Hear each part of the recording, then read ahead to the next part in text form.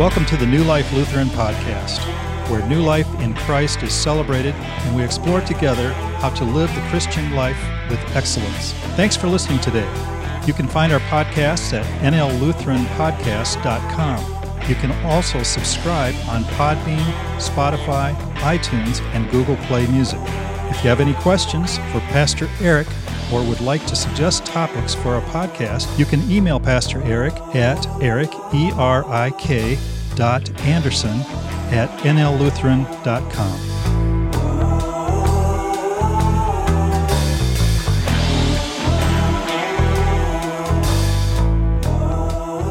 Hello and welcome, New Life Lutheran Podcast listeners. This is Pastor Erik. Thank you for joining us today. Today on our podcast, Pastor Ben and I are continuing our conversation on encouraged calling. So if you missed our conversation last week, make sure you go back and listen to that before you listen to this one. So far in our podcast, we have been exploring this year New Life Lutheran strategy and how we want to see the hearts and lives in our community and our world transformed by the power of the gospel. And we have a three-part strategy that includes the row, which is our larger worship gathering, the table, which is what we're exploring now, which is our life groups, and then the chair, which is personal devotions and family devotions. And so we've been going through the chair and exactly what it looks like for us to fulfill our mission and vision through these things called life groups, which are small groups that do four main things. They share life with one another. They care for one another intentionally.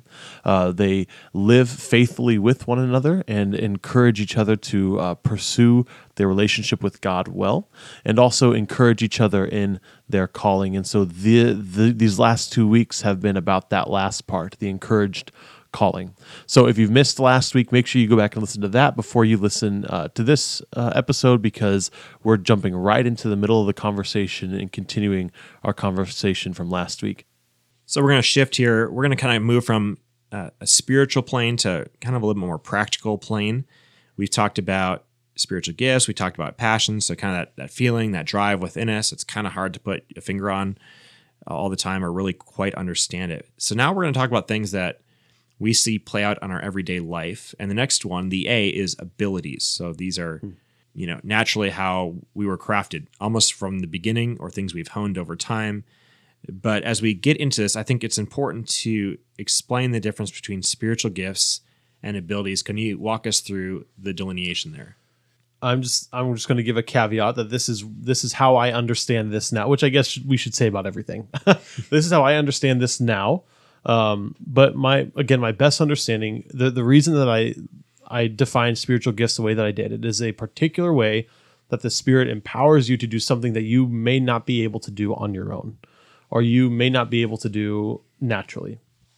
Now, sometimes that's something as benign as serving somebody, being able to put aside what I want or what my own laziness to serve somebody. And it can be as intense as tongues, right? So something that is outside of your normal ability, but that doesn't mean that they're superpowers.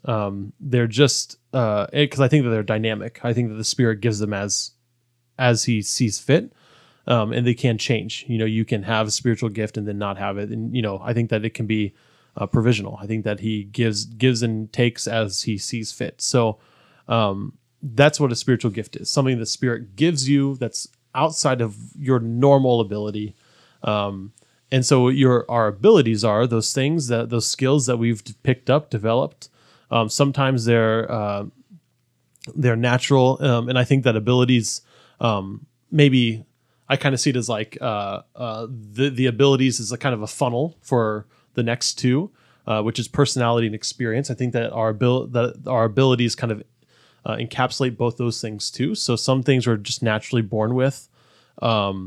If it's a particularly nice speaking voice, that's something that you're born with, right? You can do some development of that. You can hone that a little bit, but part of that is just your natural.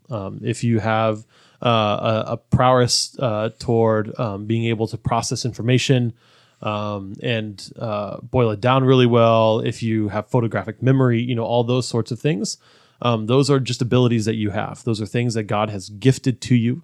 They are gifts to you. You haven't earned them. They're things that God has given you just out of his grace. Abilities, and what would separate spiritual gifts maybe from abilities is the Holy Spirit himself. You have your abilities outside of the Spirit. So non-believers have abilities. They have particular things that God has gifted them that they have naturally.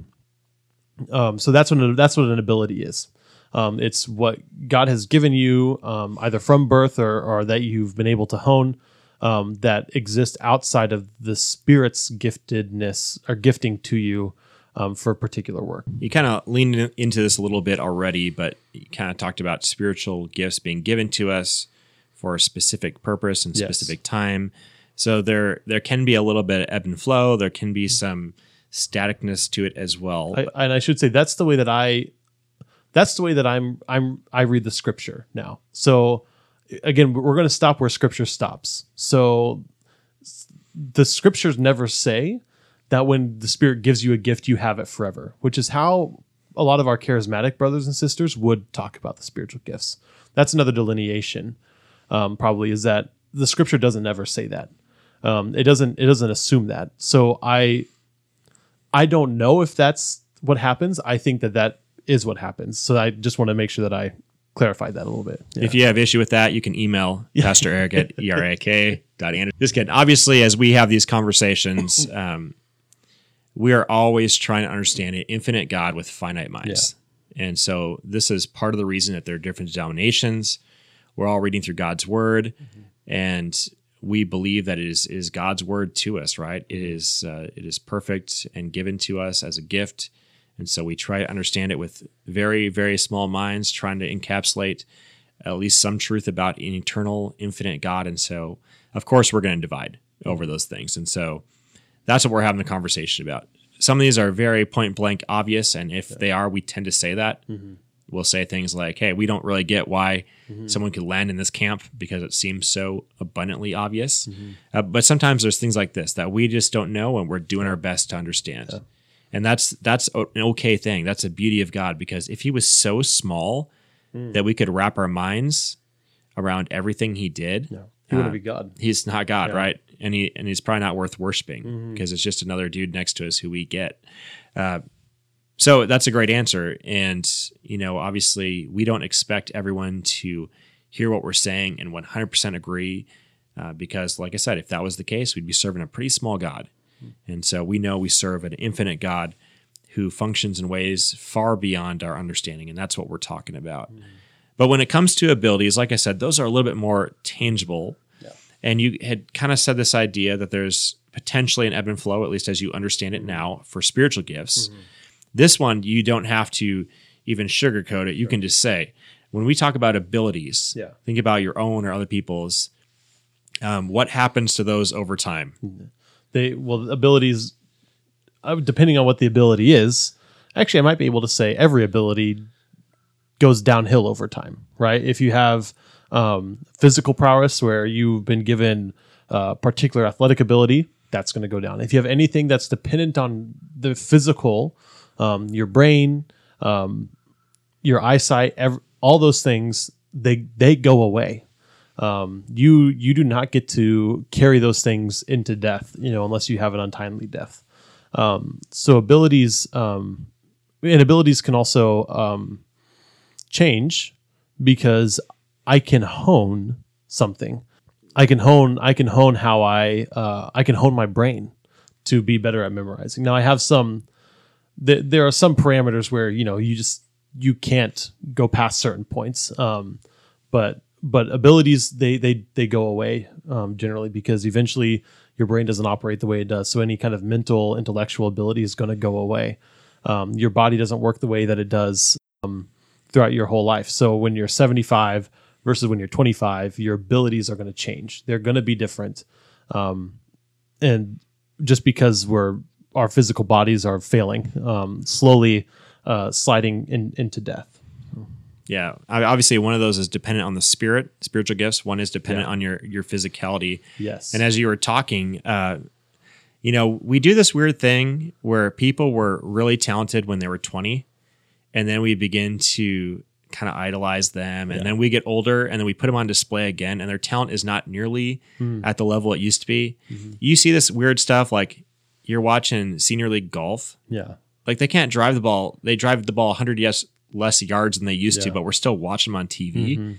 It's total nostalgia. Yeah. You go to Las Vegas and you're going to watch a Britney Spears or Garth Brooks show or Cher. You're telling me that at Cher, she's like 142, and you know that she's not bringing it like she was when she was 20. And so we do this goofy stuff, but we all live in this reality that abilities do fall off the table. Yeah. The best singers become not as good singers. They'll still be better than me, but they're never going to hold a candle to their 20-year-old version of themselves. And I think that's actually a beauty that we have as Christians, is that we know this is a component of ourselves that God has made us. But when you have the spiritual gift element, it doesn't really matter. It's not held to account by your physicality. Right. So God can utilize you in the ways that he sees fit, even if you're 100 years old. Yeah. And I think that's something really beautiful in the faith. Yeah. And very rarely, in fact, let me think through the gifts that I know. I think very rarely are the gifts, maybe only tongues is necessitated on the ability to like connected to a physical ability. Like you can't speak in tongues if you don't have a tongue, right? You just can't. I guess God could allow you to do it, but reasonably, you can't do that. But the rest of the gifts are not dependent on physical ability, because you know what? You can encourage and you can serve no matter what your ability is. You can lead, you can show mercy, you can prophesy, no matter what your ability is. And so I think that's definitely a difference, is that those spiritual gifts have eternal value because they connect us together to build one another up, to love one another. They have eternal value because they point us to Christ. That's how we live in Christ, where abilities don't necessarily do that. Abilities can be good or bad. You can use them for good or bad. But spiritual gifts are not that way. They're very specifically for the building up of the body, for loving and serving. And occasionally we do see them being used for the good of those outside the church as well.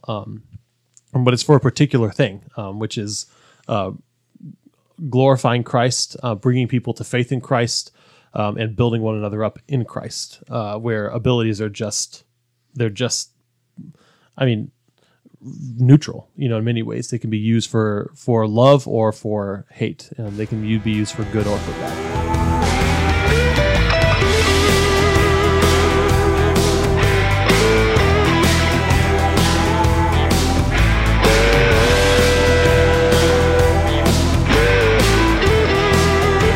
We're going to make our shift into our next letter, which is letter P. It's going to be for personality.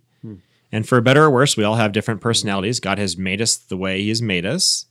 And probably the most obvious way that sticks out to most people is the difference between like introverted, extroverted. Yeah. There's a lot of different elements of personality, but for most people, it's like that's a clear-cut one that everyone kind of is like, okay, that person is really outgoing, and that person is more reserved. So let's talk about personality within the church, different unique people. Once again, we kind of alluded to a lot of the stuff in the passions, but how have you seen unique personality traits thrive in ministry where others fail?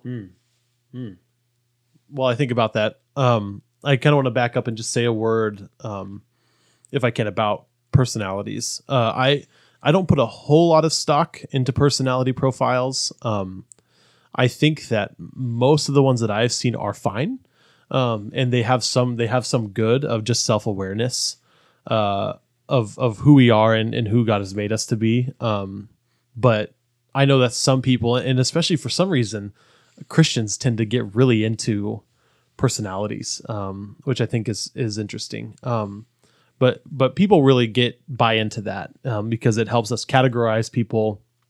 I think it can be a useful tool for interpersonal conversations and leadership, because then you can identify, okay, this person has this personality type tendency. So I kind of know how to better interact with them, what's valuable to them, what's not valuable to them. So the personality test assessments, profiles, they can have some good, but I don't put a whole lot of stock into them. And so I like the one that we use in our shape assessment just because it's simple, and it's a little bit more functional. So it kind of takes your personality and it says, these are the kinds of roles that you might fall into. And I can't think of all of them off the top of my head, but it's something like leader, cheerleader, worker, it's like those kinds of things. So it helps people think a little bit more functionally about how their personality might operate within a ministry. But overall, any of these personality profiles are going to be fine. So if you take Myers-Briggs, Enneagram, whatever it might be, they're all okay. Have fun with them, enjoy them. They're entertaining. I like them. Okay, fine. So that's great. But also, like, don't pigeonhole yourself just because you read some book and you get really excited about personality types, because they're all flawed some way.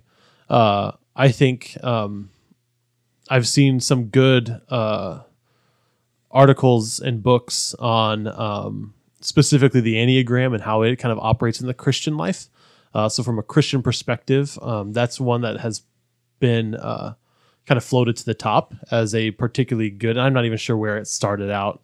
I don't know why they categorize people the way that they do. But with that, there are some personality types that just lend themselves to leadership, and some personality types that lend themselves to being workers in a ministry, or being cheerleaders for a ministry. And we, again, this all kind of falls into vocation. This all falls into calling.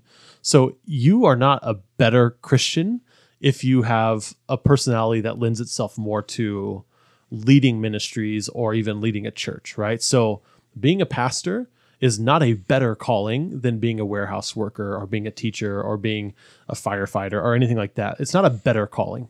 It's just a different calling. And so same thing with personalities. No one personality is better than the other. No one personality makes it easier to be a Christian or easier to be to do ministry than any others. They're just different personalities. So people who tend to be outgoing tend to become leaders, which that's for good and for bad. I think that somebody who's introverted can be just as good of a leader as somebody who is an extrovert. But there are just some personality types. There are some personality traits that lend themselves to leadership better than others. That doesn't mean that if you don't have all of those traits that you can't be a leader, because you still can, and you can lead well and be effective. But personality helps us understand, okay, this is how God has crafted my particular personality. So if I am super introverted and I do not like having interactions with people, then maybe something I shouldn't do is like go, I don't know, do like home communion visits. You know what I mean? Like if it makes me really uncomfortable to interact with someone I don't know, maybe that's not the ministry for me. Maybe I can find something else where I can work in the kitchen or like prepare food for our coffee fellowship on Sunday mornings. Or maybe I could, there's some work with like our ushers that doesn't require a whole lot of that interaction. So there are places that you can find. It just helps you think through, where can I plug in and where can I serve the church? And also, where can I serve outside the church? If I'm very outgoing, then, oh man, greeter, might be a good one. If I'm outgoing and also have musical ability, maybe like being in the choir or in the worship team, maybe that's where I need to plug in because I get to be in front of people and those sorts of things. So our personality in the shape profile, our personality profile, it's just to get the conversation started and to help people think through where they might want to plug in. But this is related to abilities, because lots of times we can't change our personality. It's given to us. And so it's something good that God has given to us. And so we shouldn't reject it or dislike it. We just use it to be self-aware and prayerfully think through how we can plug in to our congregation and serve them and serve our world with what God has given us. How have you seen different personality types conflict in a church. Maybe there's a couple guys on leadership team or on the same ministry team together, or they tend to just butt heads because of how God has wired them. There's nothing they can do about it. It's just what it is. Yeah, so I would say I'll go to the extremes, and I'll say when someone is particularly idealistic, strong-willed, even bullheaded, those are all personality traits that can be beneficial and are good that God has given. When you get two or more of those kinds of people in the same room, working in the same ministry, sometimes that can be difficult. I don't think that means that two strong-willed people can't serve in the same ministry. It just takes a little bit of extra talking and a little bit of extra work to get everybody on the same page. So I've seen that happen where ministry team leaders, not necessarily here, have been very strong-willed, and sometimes that can turn into an unwillingness to change or unwillingness to take correction. And so you just have to, you just have to have lots of conversations, you have to have the same conversation 4, 5, 6, 7 times. You have to be patient with that person and just kind of work through. And then the other side would be somebody who's not very strong-willed, who tends to allow others to be the dominant voice. People who are maybe more patient, non-confrontational. Sometimes they sometimes that means that the ministry becomes inactive, right? I've seen that happen, where somebody who's not particularly strong-willed, who is not strong-willed, just lets the lets the ministry go because they don't want to have to deal with the confrontation. So there's two totally different personalities that can both cause a ministry to go off the rails, because if you're unwilling to change or if you're too willing to change, both can be dangerous, and everything in between as well. So that's kind of maybe two examples that I've personally experienced: somebody who's particularly strong-willed and someone who's non-confrontational. Both those things can lead to negative issues. When I lived in New Mexico, I ran this youth leadership camp. And we had a military institute right there in town. And so we would bring the kids over there.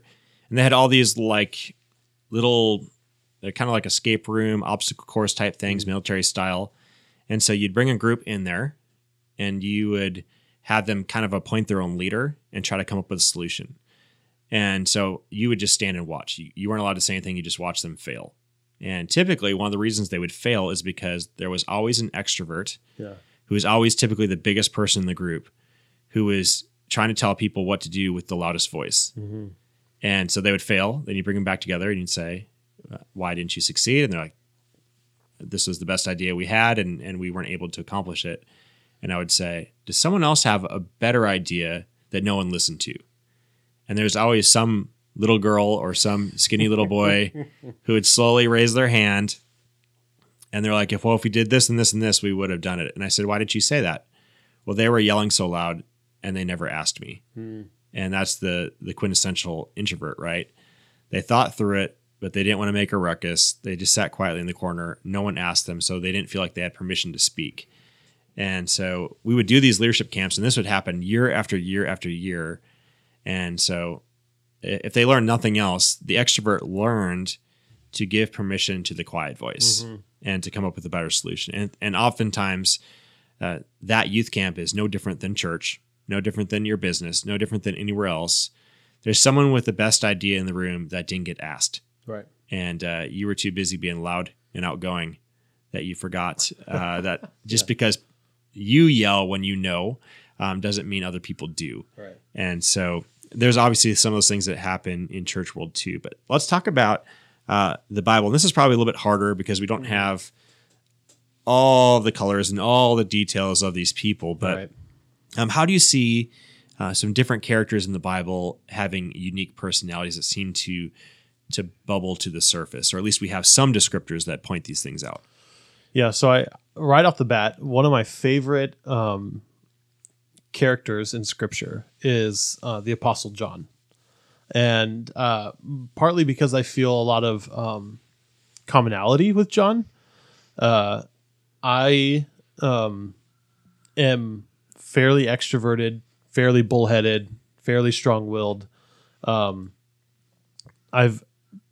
of what I'll talk about is some of that's been grown out of and been tampered down a little bit by being a pastor. Some of that has kind of forced me to interact differently with people, but especially in college, burned a lot of bridges, hurt a lot of feelings, made a lot of enemies because I was oftentimes thought I was the smartest in the room, and so I would be the loudest in the room. Is oftentimes how that worked itself out. But so John and his brother James are given by Jesus the title Sons of Thunder, and part of that is because of their just kind of shamelessness to ask Jesus for the right and left seat around him in the kingdom. So these guys are pretty bold. They're not really. They ask Jesus this favor to make them the most honored in the kingdom, right in front of their friends. They're just kind of jerks. You know what I mean? So probably fairly strong-willed, probably fairly bullheaded, probably fairly extroverted, and so much so that Jesus calls them the Sons of Thunder because they're just so boisterous and loud. And this same John, who is called a son of thunder, later on, after he's a pastor, writes several letters, and we have 3 of them in our scriptures in the New Testament. And he says, this is one of the sons of thunder, and he says things like, "Little children, love one another." In his letters, love becomes the dominant theme. And then he's also the one who does the revelation, who receives the revelation. And in that, he's very pastoral in how he deals with the churches that he's interacting with. And he gives them encouragement and challenge in a pretty imaginative way. And so this arc, in my mind, I've constructed this arc of this John, who was pretty bullheaded and strong-willed,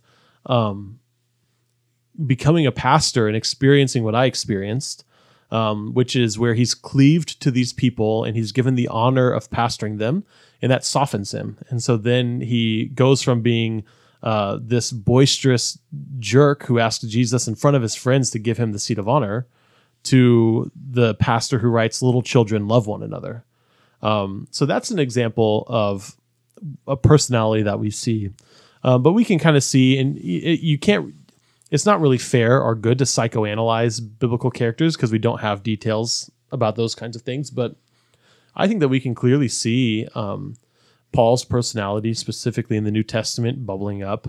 I think we can see David's personality bubbling up. I think that we can see Peter, the differences between Peter and Paul, where Peter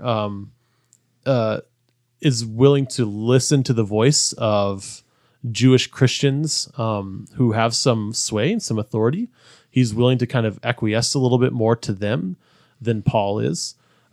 So we definitely see different personalities in Scripture, and I think specifically the New Testament, we see them more robustly kind of bubbling up to the surface. Yeah. So we're going to begin to close out this conversation with our last piece of this acronym, which is letter E. Mm-hmm.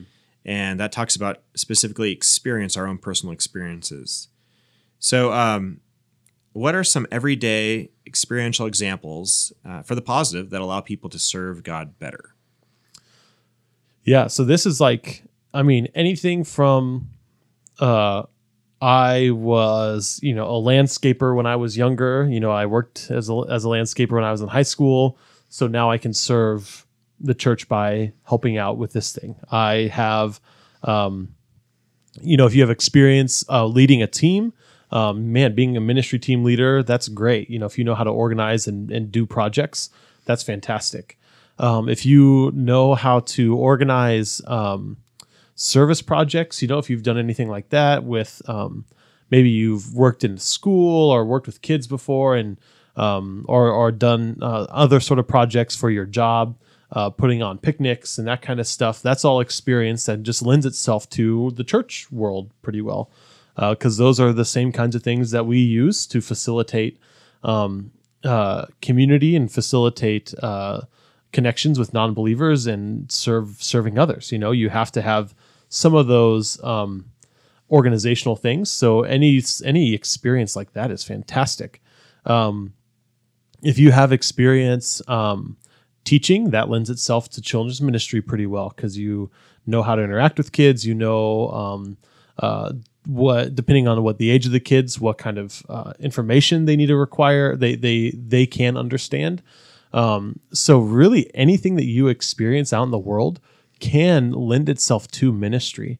And even negative experiences, if you have experience, if God forbid, you've experienced abuse, and you found some healing from that, or you've experienced something negative like a drug addiction or alcohol addiction, or you've experienced broken marriages, all those things lend themselves to you are better equipped to have conversations with and minister to people who are experiencing that than others are.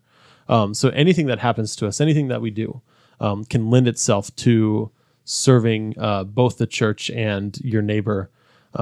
So that experience, that kind of is a catch-all, right? Anything that you've experienced, God can use. Yeah, we tend to think of experience in regards to wisdom, right? So we say, older people are more wise. We tend to say that because they've had more life experience. But we know that's not necessarily true. Really, wisdom is the application of experience. And so for some people, God gives them unique experiences that allow them to really impart wisdom into people's lives. Maybe it is a broken marriage. Yeah. And so once they step back and realize how they were part of the problem, they actually can step into someone else who's about to get divorced or about to have a broken marriage or about to do something really stupid and say, hey, this is where I screwed up. And then they impart that wisdom. And then obviously it'd be wise on that person's part to internalize, that person's experience so that they don't go through it as well. And so really experience does give us wisdom. And I think that's why we do go through some of the things that we go through, because God is actually allowing us to go through it so that maybe 10, 15, 20 other people don't have to, or when they do, we're there to help them because we have empathy, because we actually experienced it as well. And so a lot of times when I'm meeting with people or talking to people and they're telling me about their life and the heartache they've had, if they're far enough away from it, I'll ask them, and how has God used that? And most of the time they'll say, He's used it in my life this way, but He also has used it in other people's life this way. Because when that person lost their spouse, I went and talked to them, or whatever the situation is. When that person got addicted to pornography, drugs, alcohol, I was able to talk to them. And they just have this unique connection point that allows other people to survive these things and also to find a way out so much quicker, or maybe to avoid it altogether. And so our experience does play a real key component. So let's get a little personal here. Pastor Erik, how have your personal experiences, for better or worse, prepared you to step into a pastoral role and be effective at the young age of 27? 27? I was 23 when I was hired. There you go. My first lead pastor role, which was probably more foolish than it was wise, but that neither here nor there now. I have always been concerned and interested in protecting my friends and my family and having everyone be on the same page. And I think that particular desire made pastoral ministry feel natural.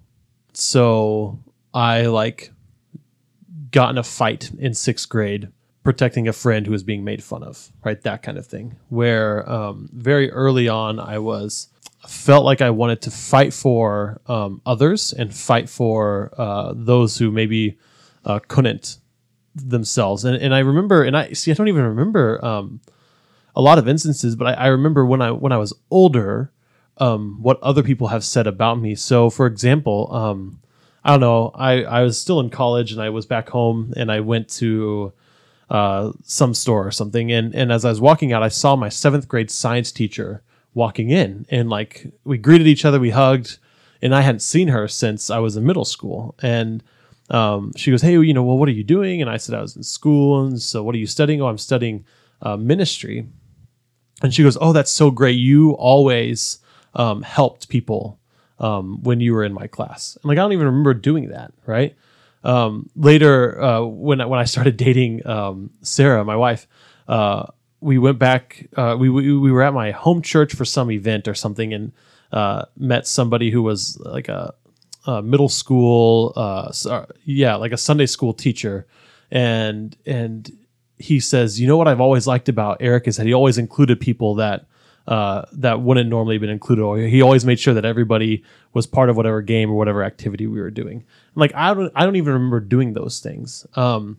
But those that all led into a fairly natural, like, oh, like this is what I want to do.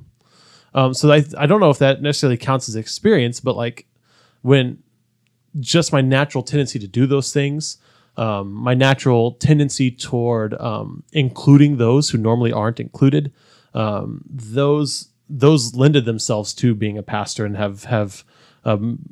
they've flourished in my ministry. So that's some experience that I had, not necessarily like I was trying to gain experience, but just I was just doing what felt right. I was doing what I knew, what I was convicted to was right. And then those things it just made sense. So then, of course, what am I passionate about now in ministry is including those who aren't normally included in the church, right? Including those who are often marginalized by the church. So that's one way that maybe my experience has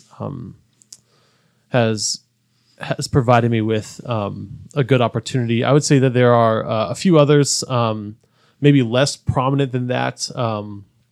Was involved in theater work, in grade school, or not grade school, in middle school and high school.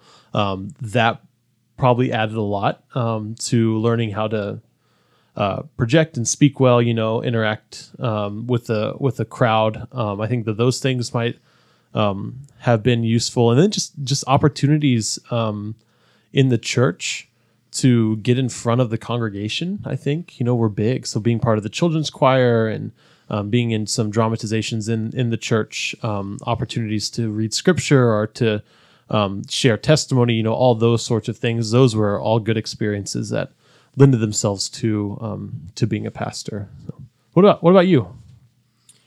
Well, my mom has a way of saying things. I think she's trying to be nice, but they always sound super mean. And when I was younger, I distinctly remember her telling me that something to the effect of, "You made so many bad choices. Someday you'll help a lot of people not make bad choices."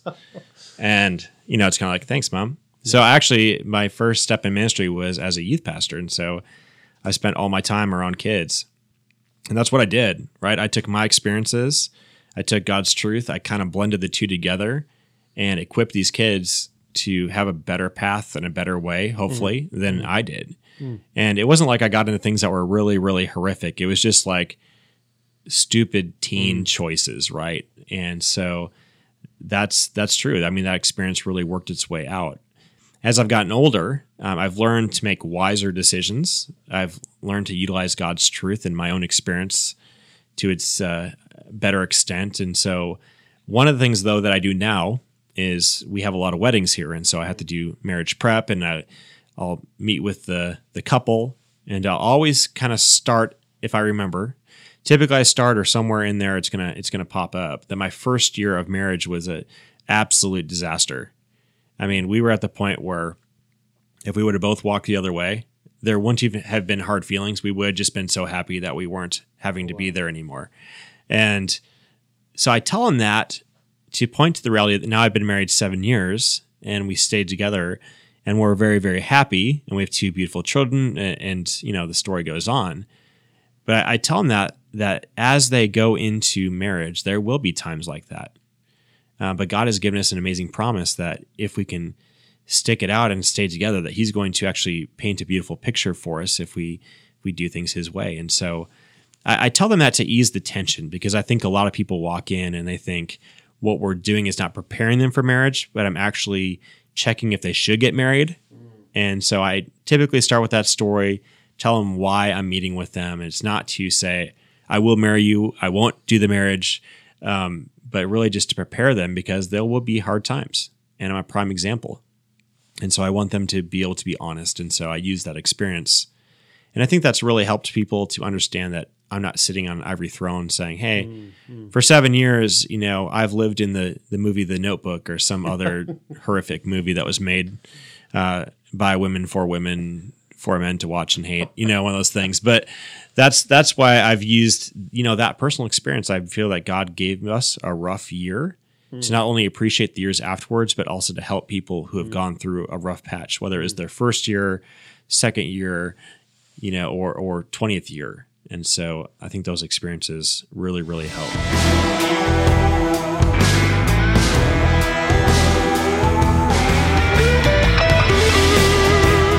Closing up this piece of the component, encourage calling. And so I want to hear from you.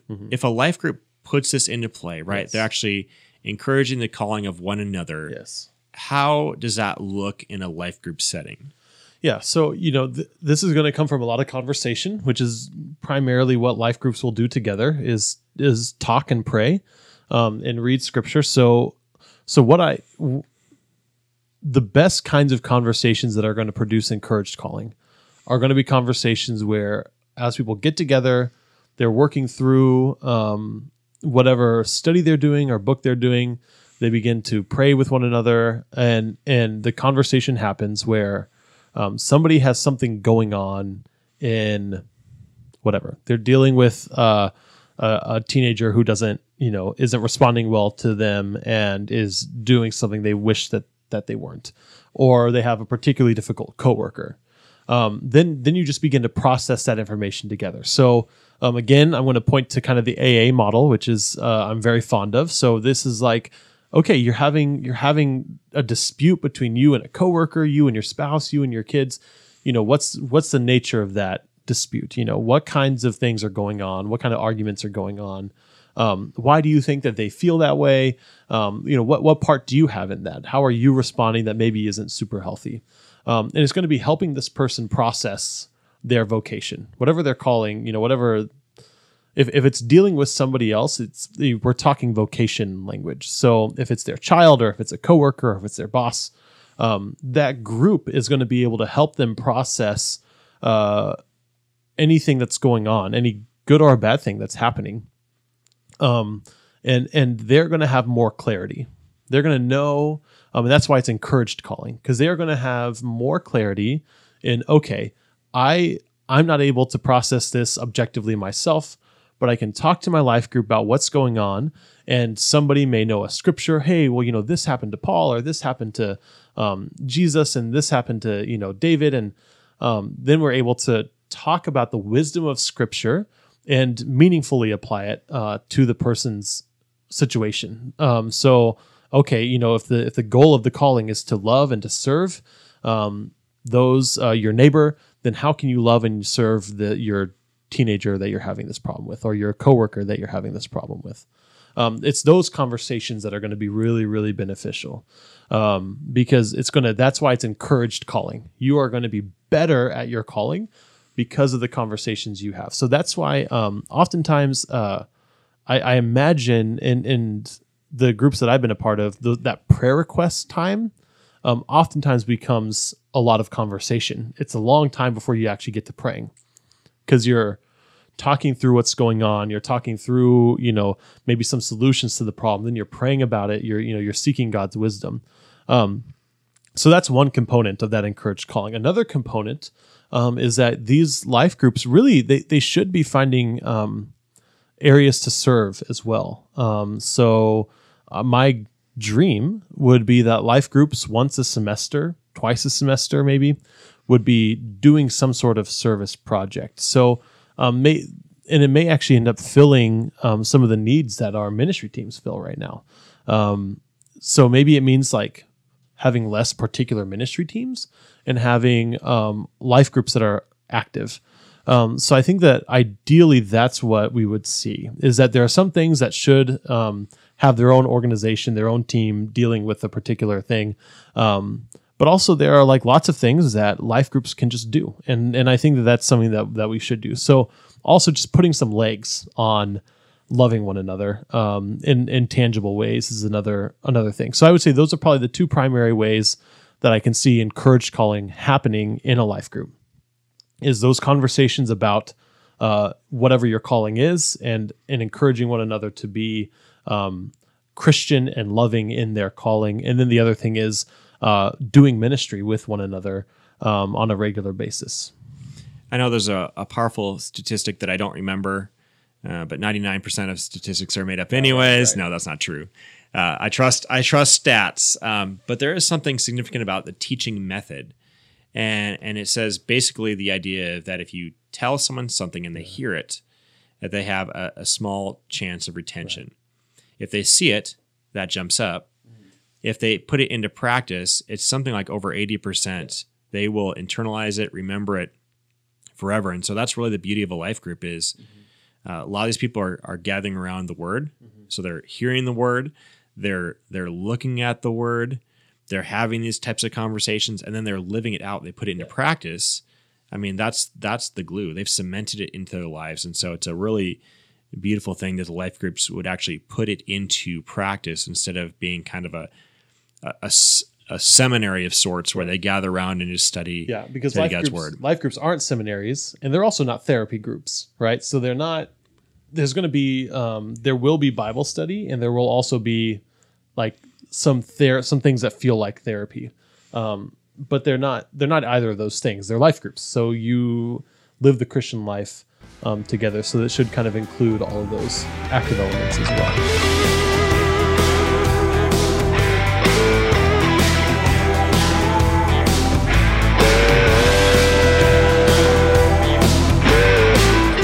All right, so we're going to close down this conversation. And over the past number of weeks, with a couple breaks in between, we spent a lot of time talking about the table, working through the acronym LIFE, which is life sharing, intentional caring, faithful living, and today we talked about encouraged calling. So where I kind of want to leave us is, what is your dream or vision for the life group ministry here at New Life? Yeah, I would love, for me, a church is a disciple. It's a discipleship factory. And I think I said that when I interviewed here with the search committee. So what we're doing is we're producing people who are in Christ, the new kind of human that is promised in the scriptures, the new life that's promised in the scriptures. So we want to make sure that we are exploring and teaching people how to fully live that new life. So I think that the LIFE acronym, which is something that you had in place before I came here, is excellent. I think that that's fits right in with what I imagine a life group to be. So our life group ministry, I would love to see it be a vibrant 80% of our people involved in life groups. I think that's a high number, much higher than most churches have in small groups. But I think it's attainable. I think it's reachable. And doing these four things not simply because, but partly because we can't do everything as pastors, and also we cannot help every single person in our congregation explore the Christian life. We can't help every single person in our congregation become fully alive in Jesus. But the congregation can do that for one another. So just like Ephesians 4 says, you and I as pastors, as leaders, we are equipped, we are given gifts in order to build up the church and to build up, and it's actually, the phrase is to equip the church to build up one another until we attain unity. So there's even another layer in there that I missed, but it's And that's my dream, is to equip our congregation to build one another up, to equip our congregation to care for and love one another. And so my ideal ministry and life group would be 80+% of our people involved, doing life sharing, intentional caring, faithful living, and courage calling, just as we talked about, confessing their sins to one another, sharing their burdens with one another, caring for each other when things get rough, or things, or even when things are going good, to challenge and to spur one another on in their relationship with God, and then also to challenge and encourage and spur one another on in their care for the people around them, their neighbors. That's, to me, that's the ideal. It's simply what the church does, which is be the new humanity, be the new people, the new community, the alternative community, where the kingdom of God is, and the kingdom of God is being built and is flourishing, and doing that in such a way that it compels and captivates the world outside, where that adds and adds and adds and multiplies people into the fold. Well, thank you for joining Pastor Erik and myself as we've had this long conversation about life groups, but hopefully you understand them better. Hopefully you're equipped to facilitate yours even with more excellence than you have in the past, or maybe hopefully you're excited to join one or start one coming up in this fall as we all make our strong push into the school year and the church year. Well, next week, Pastor Erik will begin leading you through conversations about the chair, or another way to think about that is your personal interactions with God. So look forward to that. It's going to be a great time as Pastor Erik actually has real conversations with everyday people about how they actually live out this time and interact with their Lord and Savior, Jesus, with some personal time together. Until next time, I'm Pastor Ben, and Pastor Erik has joined me, and we will see you guys next week.